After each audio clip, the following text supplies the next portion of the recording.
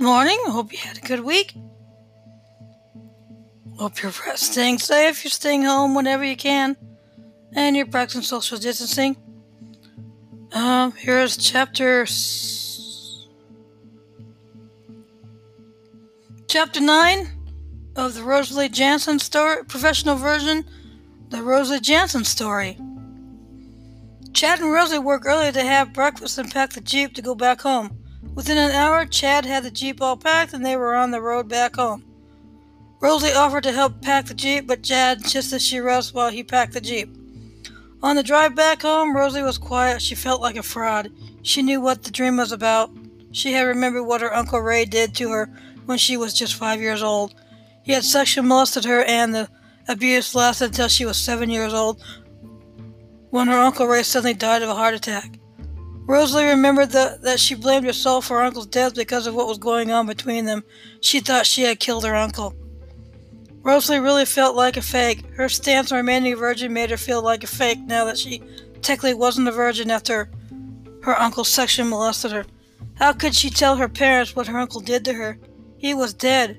She was sure they wouldn't believe her, and they would accuse her of tarnishing the family's good name. Everyone adored her Uncle Ray.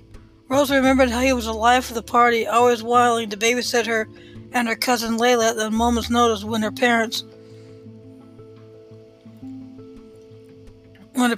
couldn't find anyone to watch them.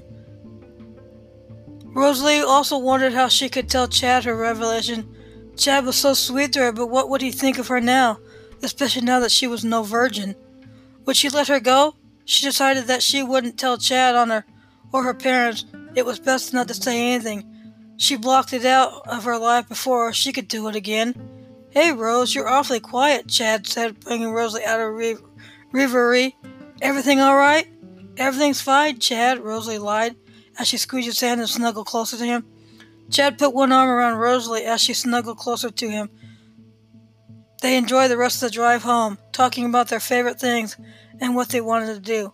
One thing was sure, Rosalie was determined to keep her dream a secret from everyone, especially Chad. Thank you for listening. Tune in next time for Chapter 10. Hope you have a good week. Practice social distancing, stay safe, stay home whenever you can, and just enjoy this time. Thank you.